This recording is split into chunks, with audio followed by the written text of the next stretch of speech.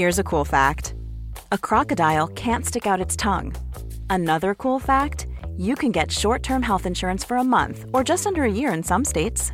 United Healthcare short-term insurance plans are designed for people who are between jobs, coming off their parents' plan, or turning a side hustle into a full-time gig.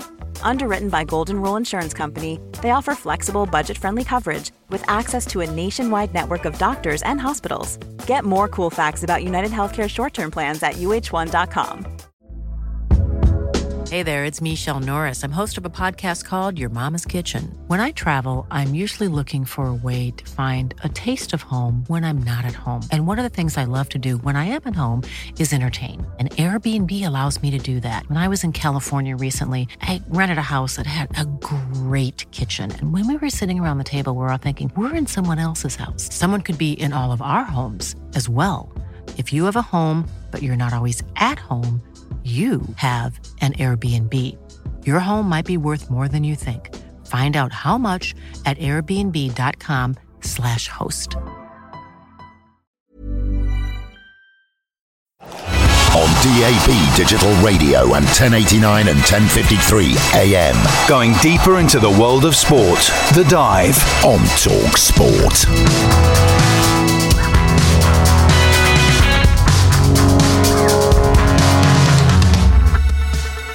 This is The Dive on TalkSport. I'm Jared Kimber, and with me is John Norman.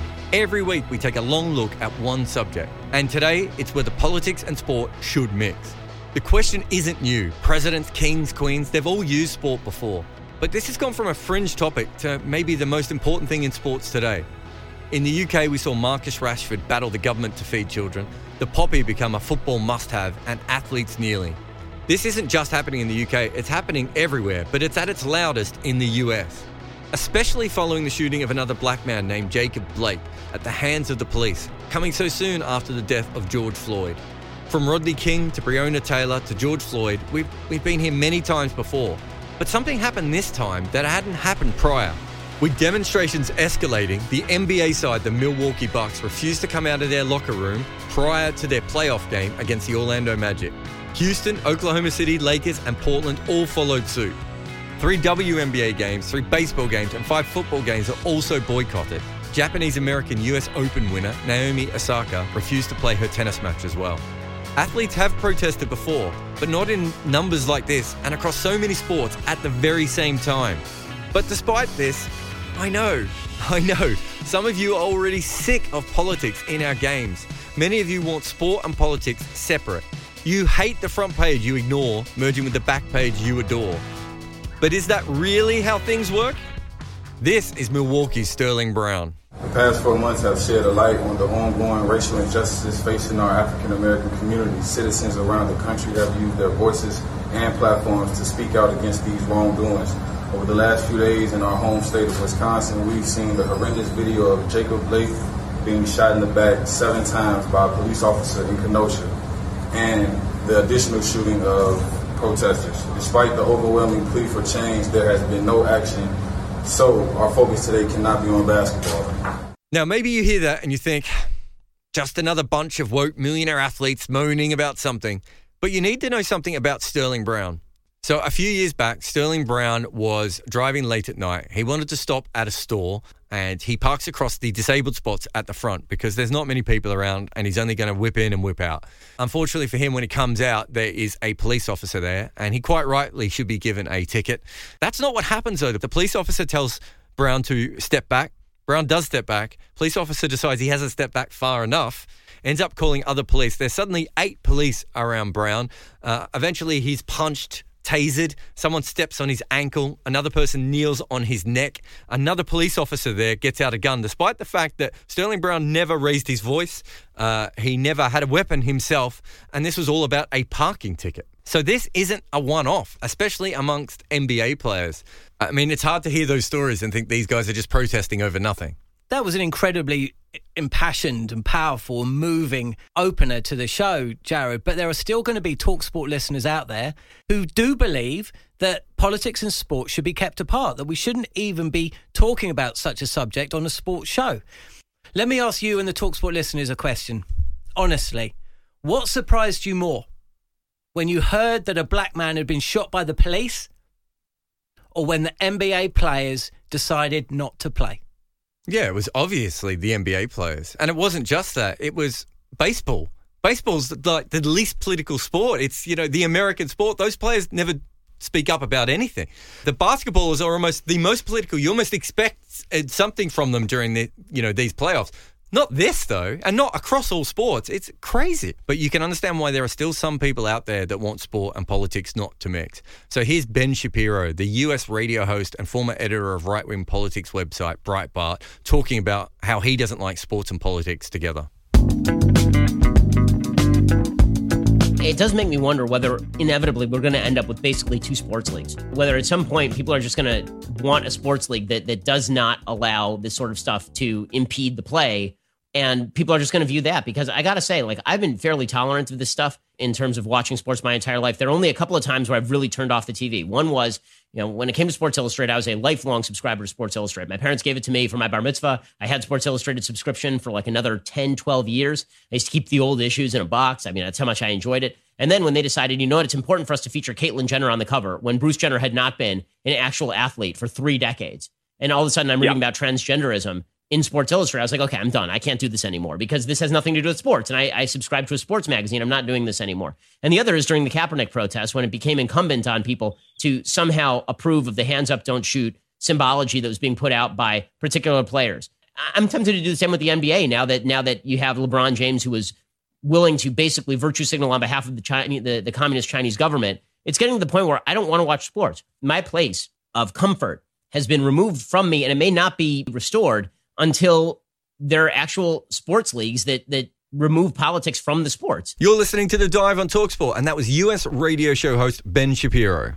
He's just dressing up what is a really overused and tired statement that people just say without thinking. Oh, sport and politics shouldn't mix because it's the 90 minutes I have every week to just kind of forget everything. It's a cliche, and it's absolute nonsense as well. He's saying sport gives him, Ben Shapiro, a time and a space where the real world doesn't count, that he doesn't need to worry about politics. That's the point he's making, right? Which would make sense if we lived in North Korea. If every day of your life you're up against a rock face with a hammer in your hand and you're banging on a rock, and then for 90 minutes every week, the warden blows a whistle and says, okay, guys or gals, off to watch a game of football. If that was your existence, then fair enough. You can have your 90 minutes without talking about politics. But we do not live in that world. We live in the most self-indulgent, immediate gratification culture that humankind has ever lived in the 2 million years that we've been on this planet. At the touch of your fingers, you've got a lifetime of entertainment that you can just tap into. You've got 5 weeks a year holiday. You have 2 days off every 7 days. We've got plenty of time. You cannot tell me that the sporting field, it should be devoid of politics or political message because that's your safe space. That's what reality TV's for. Sport gets much of its context from politics. Jesse Owens embarrassed Hitler. Not in real terms, obviously, but he made Hitler's ideology look even more silly than it was. The Black Power salute protest of the 1968 Olympics with Tommy Smith and John Carlos and Peter Norman up there with his badge, those are iconic and they're going to be linked to the Olympics forever. The Black Arm protest of Andy Flower and Henry Olonga in Zimbabwe cricket. And it's not just progressive topics. NFL quarterback Tim Tebow's anti-abortion stance and the Christianity behind it could be seen literally on his face. He had stickers on his face with the political message he wanted to move across to people. When President Mobutu Sese Seko from the Democratic Republic of the Congo wanted to make a name for his country, he paid for George Foreman and Muhammad Ali to come and fight, which became known as the Rumble in the Jungle. So with the events of the last week, I wonder now how many people still believe that sport and politics shouldn't mix. Here is US sports writer Dave Hogg on that very question. The latest polling is showing that most people think players have the right to protest. And I think it's become a much more, people are understanding a lot more where the athletes are coming from because of the way 2020 has gone in several different ways. I mean, there's no massive surprise that this happened in the NBA or the WNBA. Those are two very politically active leagues. But some of the other leagues you talked about there, hockey and baseball, not really that political, are they? No, they're not. It was much more surprising to see baseball teams that day deciding not to play. And even some of the games that did play, like the game here in Detroit where the Tigers were playing the Chicago Cubs, the game went ahead, but one of the Cubs players, Jason Hayward, decided not to play and announced that was why he wasn't playing that night. And then the Tigers didn't play. They postponed their game the next day against the Minnesota Twins. And those are also Detroit and Minnesota are both teams in the same general geographic area as Wisconsin. And the NHL didn't do anything that night and took a lot of heat for it. And you can understand that in a way. It's a league that's only about 25% American and 97% white. But they took so much heat internally and externally that then they decided to postpone their playoff games for 2 nights. So it's really something completely unprecedented that nothing like this has ever happened in U.S. sports before. And what do you think the UK can learn from what America is going through at the moment? I think the thing that the athletes can learn is how much power they have if they stick together. If it's not one athlete. But when an entire team is willing to say, we're not going to play, they have the power. And if Manchester City decided to support one of their players and decided not to come out for a Premier League game, or Liverpool, or the England cricket team for an Ashes test, I think that would be a statement much, much bigger than one athlete or one player doing something on their own. And I think that's the big lesson that the athletes can learn. I mean, it's obviously a different situation in the UK with the police shootings. You don't have that issue as much as we do over here. But it's still something when you're talking about racism, when you're talking about, COVID-19 and all of its impacts on disadvantaged people, it's something that you can really learn from, that they have more power together than they do as individuals. That was the NHL correspondent for the Detroit Red Wings, Dave Hogg there. If Dave Hogg had said that 7 days ago, you'd say it's completely fanciful. It would never, ever happen. But because the NBA players did what they did, suddenly you're thinking, hang on a second, what exactly is possible? Because, growing up in the UK, we have always followed America, whether it's politically or socially. They always seem to be 4 or 5 years ahead of where we are. Barney Ronay in The Guardian wrote a brilliant piece this week, and he essentially said, now that the NBA stars have done what they've done and protested and boycotted, could that lead to a sea change in how sports stars in this country see themselves? You could say, if it wasn't for Black Lives Matter happening in the US, then it wouldn't have happened in the UK. I think that's fair enough. The precedent's now been set in the US. So could we see UK stars boycotting the sports for different reasons? And why should it stop there as well? Why should it just be the sports stars themselves? If we believe that Qatar is using the World Cup to sports wash its country, if we believe that a country like Bahrain is doing the same thing in Formula One, then shouldn't we be asking the question of our broadcasters what they are doing broadcasting these tournaments? How incredible a moment would it be if our public broadcaster turned around and said, we are not going to broadcast the World Cup from Qatar? Being prepared to lose financially and professionally is a point that TalkSport's Jordan Jarrett Bryan put forward this week.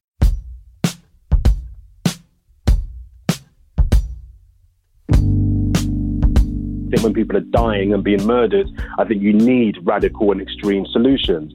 I would advocate a boycotting of sports because I think ultimately nothing else has worked. We're still treated with racism. We're still treated aggressively as black people in this country, athletes or non-athletes. And I just think that after all of these years, what we've done before hasn't worked. So I always feel that when you want to disrupt anything, disrupt the money. People respond when they're making less money. The dehumanization of the black race is where it started. And people will tell you, oh, that's a long time ago. Get over it. No, you don't get over things like that. And the society has not gotten over something like that. I hear people talking about brainwashing. I didn't quite understand as a young man what brainwashing meant. I now understand what brainwashing meant.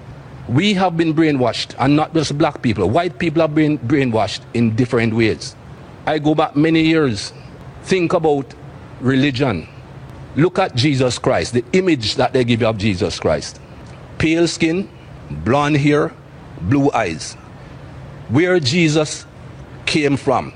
Who in that part of the world looks that way? But again, that's the brainwashing to show you this is what perfection is. This is what the image of perfection is. You're listening to The Dive on TalkSport with Jared Kimber and John Norman. The subject this week is whether sport and politics should mix. The words you just heard were those of West Indian great Michael Holding, who was part of the Sky Sports cricket coverage of England's recent series with his old side. On the morning of the first test, Holding gave a passionate and heartfelt piece to camera, which has now been viewed over 7 million times. Like the Premier League, cricket's governing body, the ECB, gave permission to the players to wear Black Lives Matter logo on their shirts and participate in the taking of a knee prior to the game. The ECB also gave a statement that said, on reflection, black players and fans do not feel like cricket is a game for them, and promised to engage and listen to community leaders and black influencers within cricket to address the issues raised by the black community. In other words, mixing sport and politics actually made a difference. But even some people who believe passionately in movements like Black Lives Matter do not believe that the sports field should be a platform for the protest. Here's former Crystal Palace chairman and TalkSport pundit Simon Jordan talking with Jim White.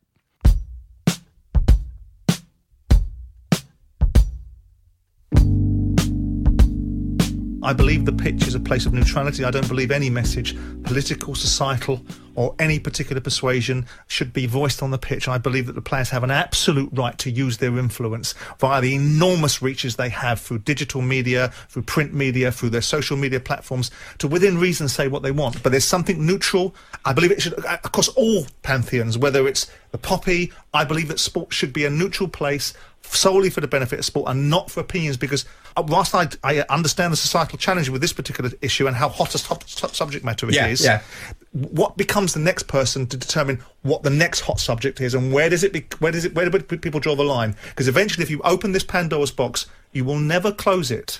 So that was former Crystal Palace chairman Simon Jordan talking about the Black Lives Matter protests on the field a few weeks back now.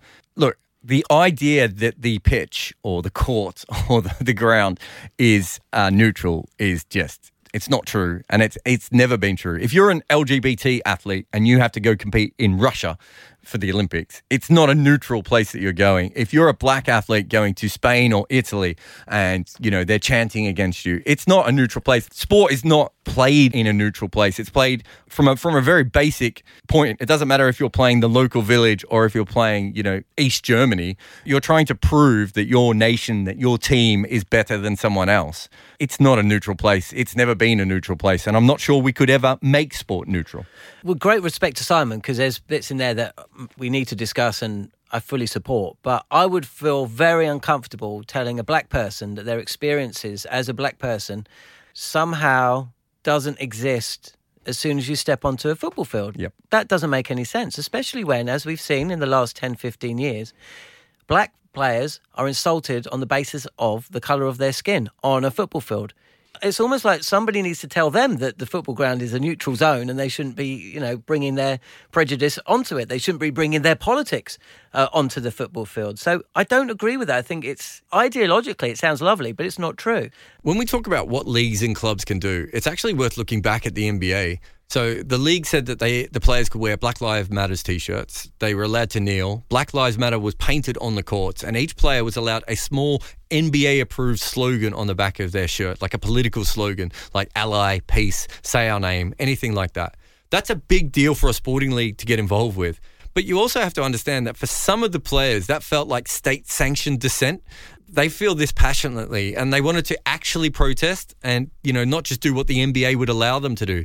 The NBA are part of the machine and the players also wanted to rage against them, which I suppose is how it should be, because sometimes it does feel like athletes and supporters, we are all guilty of this, have to be seen to be doing the right thing rather than doing it because we are completely in the moment. Look, we've all been at events where it seems the players are going through the motions, posing half-heartedly with a fair play message or daydreaming through a minute's silence, or wearing a black armband for a person that, let's be honest, they've never heard of. And Simon and Ben Shapiro, actually, they do make interesting points you can argue for or against, but what you can't argue with is whether it makes a difference. This is rugby league legend Martin Offiah. He was on TalkSport recently talking about why it's so important for sport to carry on spreading the Black Lives Matter message even several months after the initial protests. Well, it's like saying, when the first slave was released, is that the same as when the 200,000 slaves were released? We are on this journey. We are moving in a forward direction. And whether it's massive symbolism, whether it's small, it's all part of that journey moving forward. And I think because of the number of black players within the Premier League, that gives it great prominence now, and it gives them great strength. And that's why I suppose when we're talking about the next level, that's why black people are saying, maybe if there were more people in positions of power making decisions, then we would have different decisions made. I'm sure if there was only one black player in the Premiership, maybe then what's happening now wouldn't be happening. So this is all part of our journey. It's all part of our discovery. Us having these conversations, having difficult conversations, sometimes conversations that in the past we've shied away from. Yeah. But now we're able and mature enough as a society to have them. That was legendary rugby league star Martin O'Fire. Now, a few moments back, we heard Simon Jordan say he also didn't agree with the decision by the Premier League in 2012 to allow players to politicise their shirts with stitched poppies. Every November, clubs allow their players to walk onto the football field with a symbol that commemorates military personnel who have died in conflict. And that decision had unexpected consequences for one player who had no desire to be known more for his politics than for his day job.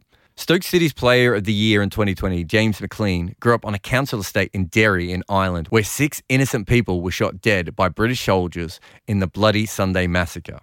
McLean has said that if the poppy only recognised the sacrifices made by British soldiers in World War I and World War II, he would wear it. But as it covers all conflicts, he just feels like he can't. And possibly because of the way it was reported, he has suffered sectarian abuse as well as death threats to both him and his family. He spoke to TalkSport's Jim White. You feel, James, that the abuse you've suffered, you've had death threats, you've had bullets sent in the post, but you feel, James, the media hasn't condemned the abuse sufficiently that you've suffered. No, and it's, if anything, they've added to the agenda. They kind of fueled the fire more than anything. I've been getting horrendous abuse. Like, I've had police at my door with taking fingerprints and that, and people and taking fingerprints of club officials when I was at Sunderland because there was balls sent, which all been very well highlighted, and attention brought to it by myself. But it almost seems to fall on deaf ears. Jim, I haven't made mistakes. I'm no angel at the end of the day, right? But I've had this, and people say, well, you've brought it on yourself. But all this abuse started well before I'd done anything. And sometimes I get annoyed, and, I am an emotional guy, and sometimes the emotions that get the better of me, and I'll act out. But I'm acting out based on retaliation from all this abuse that I shouldn't be getting, and then the media, they jump on it, and they add fuel to the fire, and before you know it, my reputation's up in flames. That was Stoke City winger James McLean talking about why he shouldn't be discriminated against because of his political beliefs. Political beliefs that we probably wouldn't even know about if not for the political decision made by the Premier League to let players wear poppies on their shirts. So we've covered 2 examples of where sports bodies have encouraged political symbolism. But what of the individuals who took it on themselves to protest? Earlier we made mention of Tommy Smith and John Carlos at the 1968 Olympics, who gave a Black Power salute when accepting their medals during the national anthem. And recently, another US athlete, Colin Kaepernick, sparked worldwide controversy by kneeling through the anthem. So here's US sports writer and journalist Patrick Ruby again talking about where the inspiration came from and why any gesture or statement is often open to interpretation and, on occasion, deliberate misrepresentation. Kaepernick was never coming out and being like, I'm anti-United States troops, which is what a lot of people who didn't pay attention and also a lot of bad faith political actors in the United States immediately decided that's what his protest was about and just decided to weaponize it for the larger U.S. political and cultural wars. The other thing we should note is what was Colin Kaepernick actually protesting? He was not protesting the idea of the American flag or the idea of America as a nation. What he was trying to bring attention to was lots and lots and lots of historical and current unaccountable police violence towards minorities in America. Basically protesting police brutality against African Americans. I mean, it blew up huge culturally. It became a big thing. You saw some other athletes taking exception to what he was doing. You saw some athletes following suit. It became something where President Trump using this as a political punching bag, talking about how the owners need to put these players in their place. It'd be great if they could just fire them. Obviously there's if you look at the state of American politics right now and culture and society, there's obviously racial, political, all sorts of fault lines there. You know, in some ways, what Colin Kaepernick was doing really preceded what we're seeing right now in the United States and what has spread to around the rest of the world. So yeah, like Colin Kaepernick's taking a knee really, I guess it also took on this life of its own.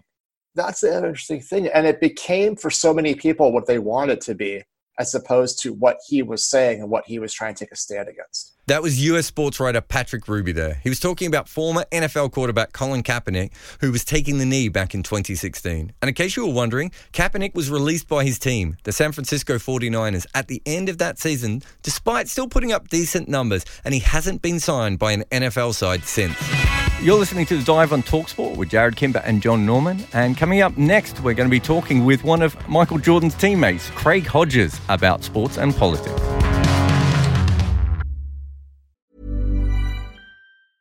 Many of us have those stubborn pounds that seem impossible to lose, no matter how good we eat or how hard we work out. My solution is PlushCare.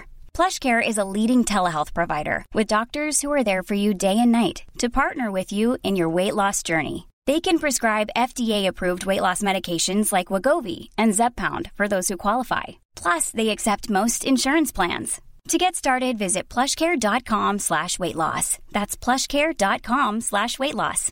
This is Paige, the co-host of Giggly Squad, and I want to tell you about a company that I've been loving, Olive & June. Olive & June gives you everything that you need for a salon-quality manicure in one box. And if you break it down, it really comes out to $2 a manicure, which is absolutely insane. It's also so easy to get salon-worthy nails at home with Olive & June. The difference between how your nails used to look when you did them yourself and now with the Mani system is a complete game changer. The best thing about Olive & June, too, is it's a quick dry. Dries in about 1 minute, lasts for 5 days, and full coverage in up to 1 to 2 coats. Visit oliveandjune.com/perfectmani20 for 20% off your first system. That's oliveandjune.com/perfectmani20 for 20% off your first system. Cool fact, a crocodile can't stick out its tongue. Also, you can get health insurance for a month or just under a year in some states. United Healthcare short-term insurance plans, underwritten by Golden Rule Insurance Company, offer flexible, budget-friendly coverage for you. Learn more at uh1.com.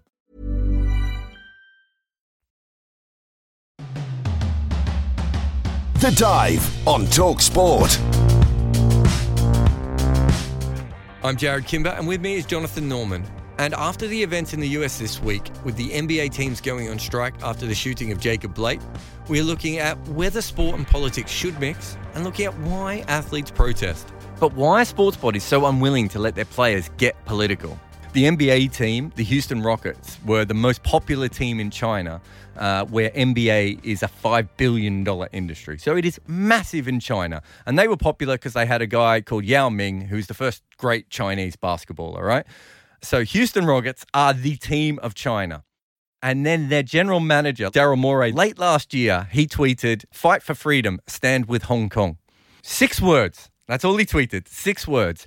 That cost the Houston Rockets $20 million in sponsorship, and it's going to cost the NBA something along the lines of $200 million off their overall profits, because China was so upset. They originally banned NBA games from being shown on TV in China.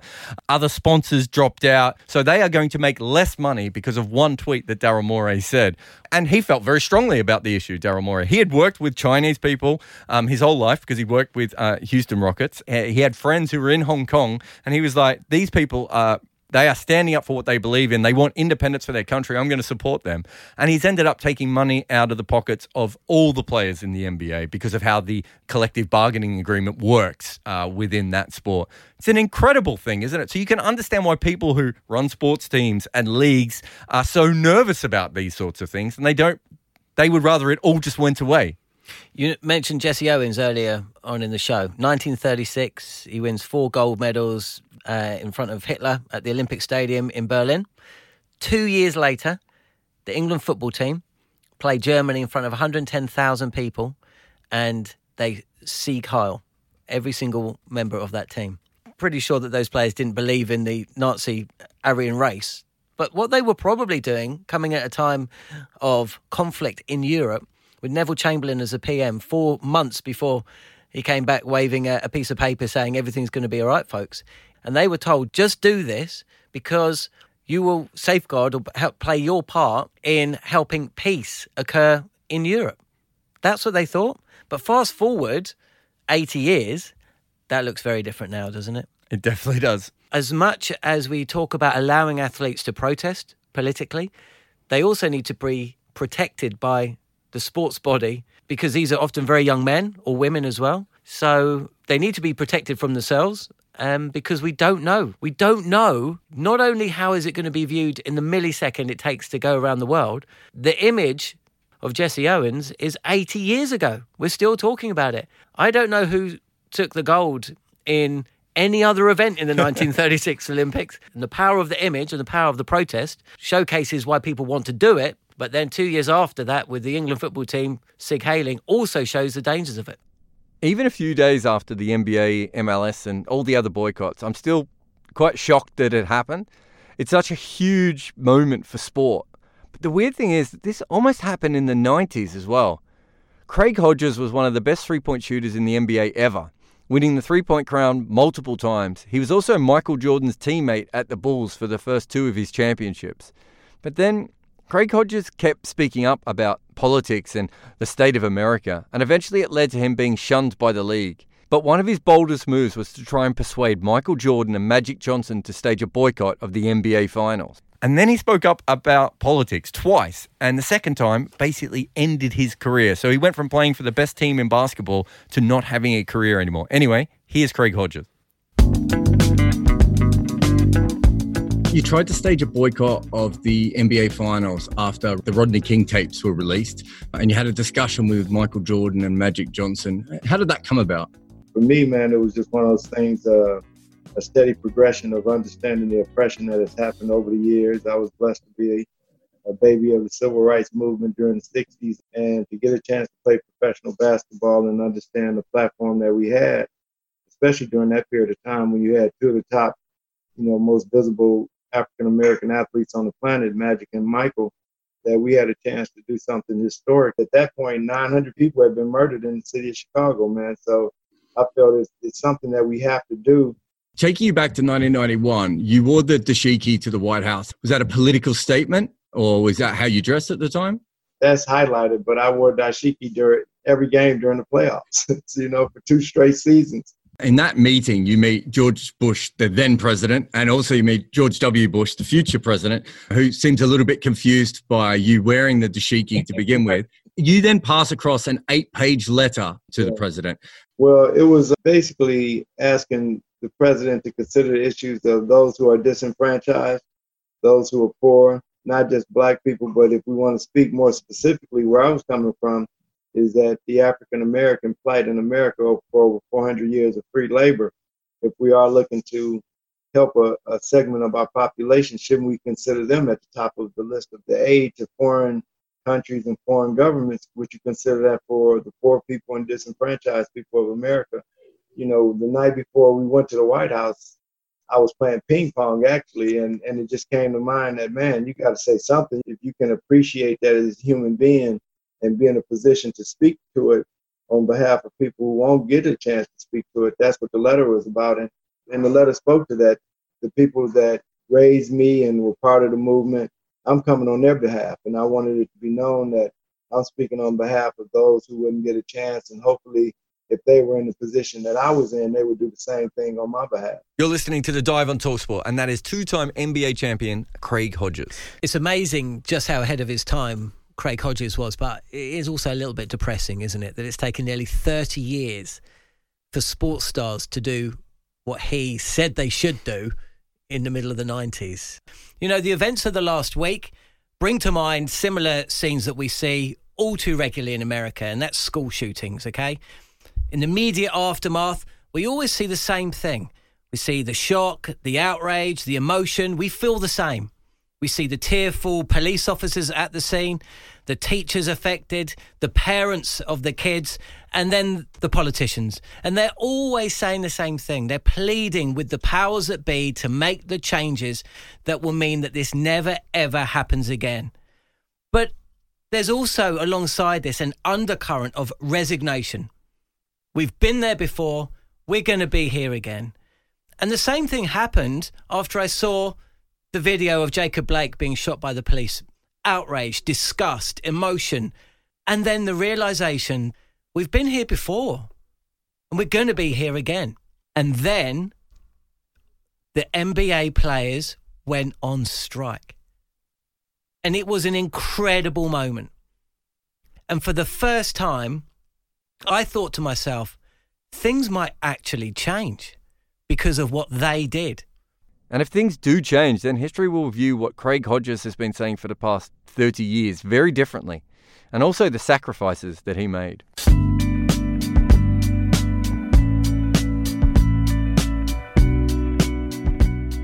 Someone like Michael Jordan and Magic Johnson, for you, who was a role player, who wasn't that well known, you didn't have a lot to lose by making those comments.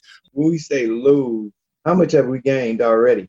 How much have we gained from the sacrifices of those who have been lynched and those who are still being lynched today? You know, we've had hangings in California the last couple of weeks, and I realize the impact of sport in America.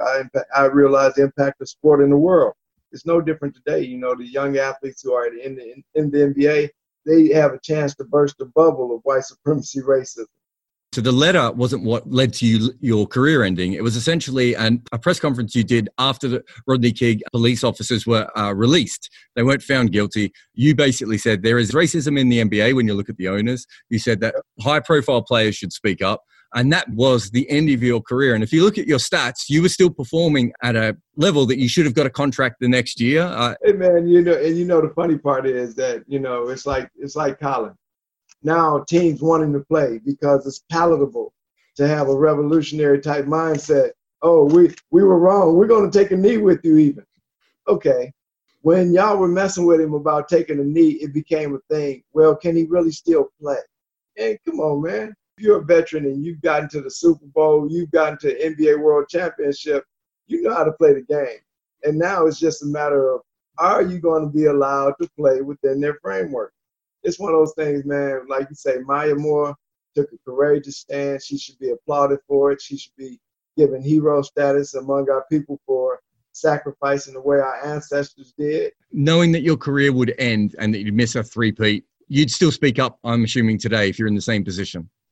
We don't have a choice, brother. We don't have a choice at all, man. It's where your spirit comes down and what's the passion that you have in your heart for. And the passion I have for researching. Last night I was just studying on ancient Zimbabwean civilization and seeing the impact that they had in Southern Africa. Man, keeps you grounded to knowing that it's a lot bigger than you. After your career finished, you ended up having a dinner with Nelson Mandela, and he asked to sit next to you. I tell people all the time, man, I've been blessed to actually meet so many of the people that I grew up watching from afar, saying, that's a good brother, that's a cool sister, and that kind of thing. And then life puts you in a circle where you can actually, it was so wild to me that when Mandela got released, I'm sitting there watching him get out of prison, not knowing that 3 weeks later, I'm going to be sitting next to him at lunch, man. And, and I'm tripping on him, and he's like, man, you can really shoot that three. And I'm like, and I'm tripping, and he's like, what, you don't think we watch basketball in South Africa? And and that type of thing to me was just, it was cool, man. So all of those type of things, man, have been a blessing in my life and really kept me grounded. It's about what type of future you're going to make for them and what type of planet you're going to leave. And I think this is a different level of consciousness when I see 18 different nations with Black Lives Matter, man. That means something. And I suppose it was Maya Moore, the WNBA player, who gave up her career. That's courage, man. What's the loss there? What's the loss is her spirit more fulfilled. Is she gaining something in her life force and the life force of her next generation by standing up for a just cause? That was Craig Hodges, the two-time NBA champion who lost her career speaking up about racism in the NBA. So the reason I brought up Maya Moore is because while Colin Kaepernick and Craig Hodges were ostracized for speaking up, Moore's story is different. After winning 4 titles in the WNBA and 2 Olympic golds, she left basketball at the very top of her game to help get a man released from prison. Jonathan Irons had received a 50-year jail sentence when he was 16 for the non-fatal shooting of a homeowner in Missouri. He spent 20 years in jail. Moore heard about him through her family, who do outreach work inside prisons. So she quit basketball and worked tirelessly to help his defense team. In July, Irons was finally released from prison. You're listening to The Dive on TalkSport with Jared Kimber and John Norman. Coming up next, we'll hear from former England cricket coach Andy Flower about the protest that forced him to flee his home country of Zimbabwe.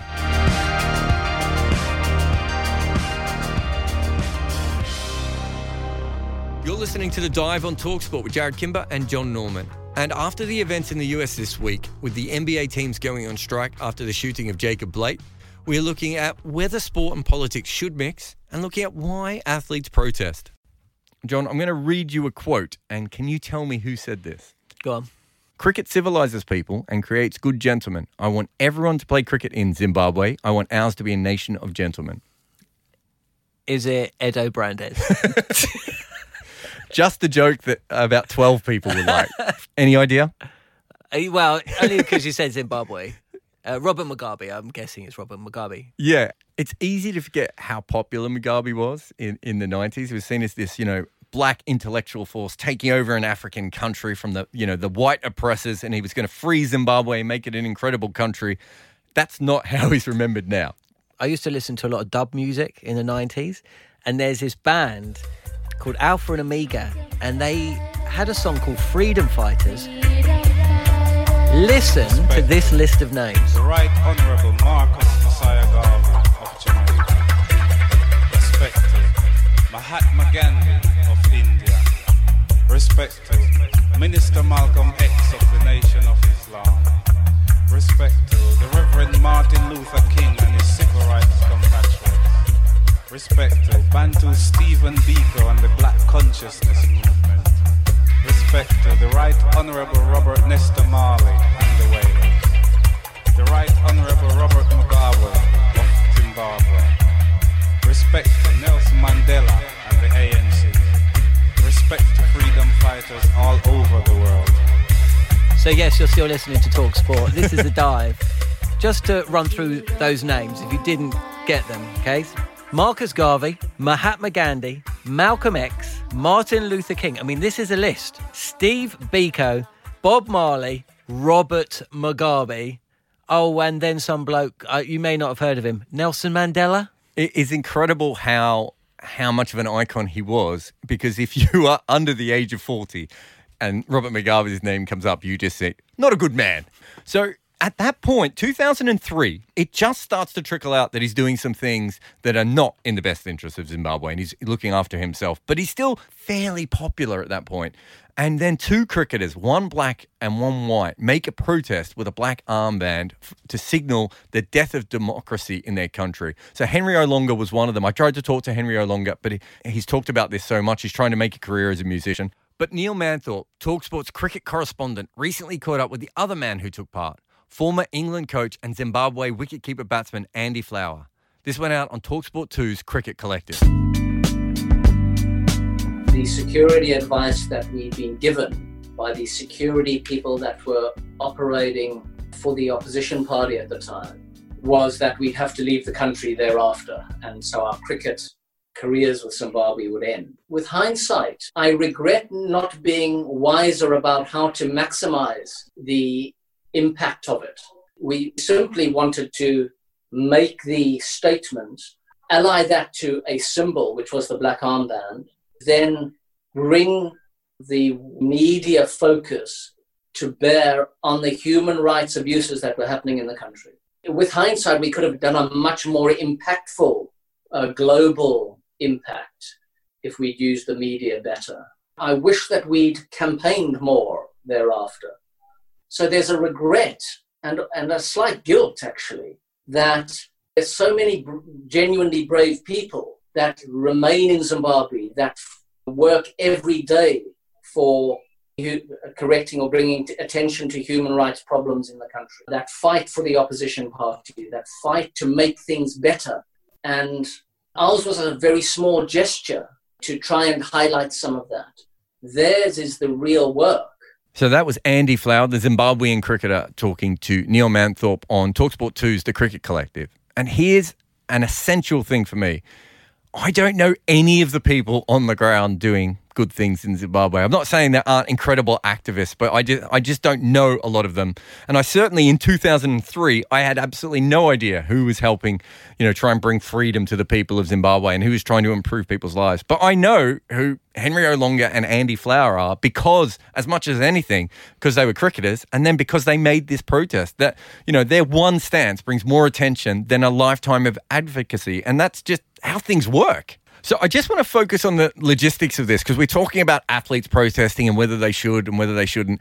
By making this stand, there was real-world consequences for Andy Flower, the Zimbabwean cricketer. So listen to him talk about what he had to do in preparation. My parents left at the same time as I did. Actually, during the World Cup, they accompanied my wife and 3 children.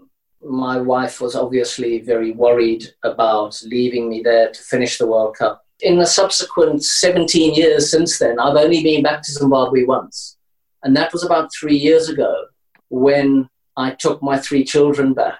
One of the most amazing things is the Zimbabwean people are a beautiful, peace-loving people. And it's just a very small, corrupt, greedy, power-hungry echelon at the top that are fleecing the country. That is not what the Zimbabwean people are about. So it's a sad situation. It doesn't look as if it's getting any better. It looks as if it's getting worse. So that was Andy Flower, the Zimbabwean former cricket captain who was talking to Neil Manthorpe there for the Cricket Collective on TalkSport 2. The fact he's only been able to take his children back to the country of their birth once since they left is horrible. Also, you feel the pain that he can't continue to make the impact that he once did. And that's because, once you're no longer a player, and you're no longer on the field, you don't have that power anymore, do you? That's why players make those protests on the field. They have that power at that time. There's a theme that's run through a lot of this show, and that is about the sacrifice that a lot of these athletes have had to make to stand up for what they believe in. They've given up everything. They've lost their livelihoods, they've lost their professions, their homes, their families are endangered. If somebody is prepared to go to such extreme lengths to make a political point, then at the very least we should be listening to them. So I want to tell you about Fiyisa Lalisa, who crossed the Rio Olympics marathon line in more ways than one. He held his arms across to symbolise handcuffs. The reason was his people, the Oromo people of Ethiopia, were suffering decades of systemic exclusion and subordination. There had been human rights reports, and the UN were clear that the Oromo people were dying, and there was a massacre that had been reported on. But what really got some global interest was when Lalisa crossed his arms. That's all. But by doing that, he put his life in danger. He couldn't go back to his own country. But his sacrifice was worth it, as suddenly this was reported on around the world, giving the Oromo people a voice that they hadn't had before. And since he made his protest, Ethiopia has actually changed. Their Prime Minister is now a Nobel Peace Prize winner, and like Lalisa, he's also one of the Oromo people. But think about this. Lalisa had to do all this on his own, knowing that his actions would have ramifications, that his life may be in danger. So now imagine the impact if other Ethiopian runners could have all decided to do that as one. Because that is what has happened in the NBA. The big change now is that all players are taking a knee. Entire leagues are willing to protest. The players realise that they have a voice and that they can make changes. And if they stand as one, we won't see people lose careers like Craig Hodges or Colin Kaepernick again. Athletes now realise the power they have. And much like they do on the field, when they come together, perhaps nothing can stop them. This isn't going away. These protests in America last week will show other athletes just how important they are. And while they have a voice, they're going to use it. So go back to 2019, it's not that long ago, had a general election in the UK. Between the ages of 18 and 24, 47% voted. Between the ages of 65 and over, 74% voted. The former age group, you'd think, are exactly the kind of people you'd want to get engaged with politics, and they are the kind of people that will get engaged when athletes make political comment, right? And I think that's one of the reasons why people want sports stars to shut up. Because at the end of the day, who wants young, often working class, from ethnic minorities, people voting? Because they are the people that will get engaged when sports stars stand up and say anything. And we know that voter apathy is something that political parties rely on.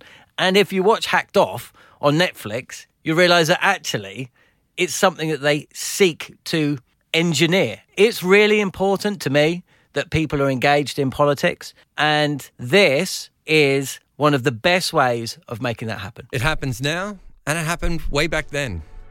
Jesse Owens won 4 golds at Berlin in 1936, but he wasn't making a political statement. He was just a man running very fast. But because of Adolf Hitler, it was political. Athletes don't really always bring politics into sport. Usually they're already there. When Owens received his long jump gold, beside him on the dais was Louis Long, and Long is Zig Heiling. Take the politics out of that.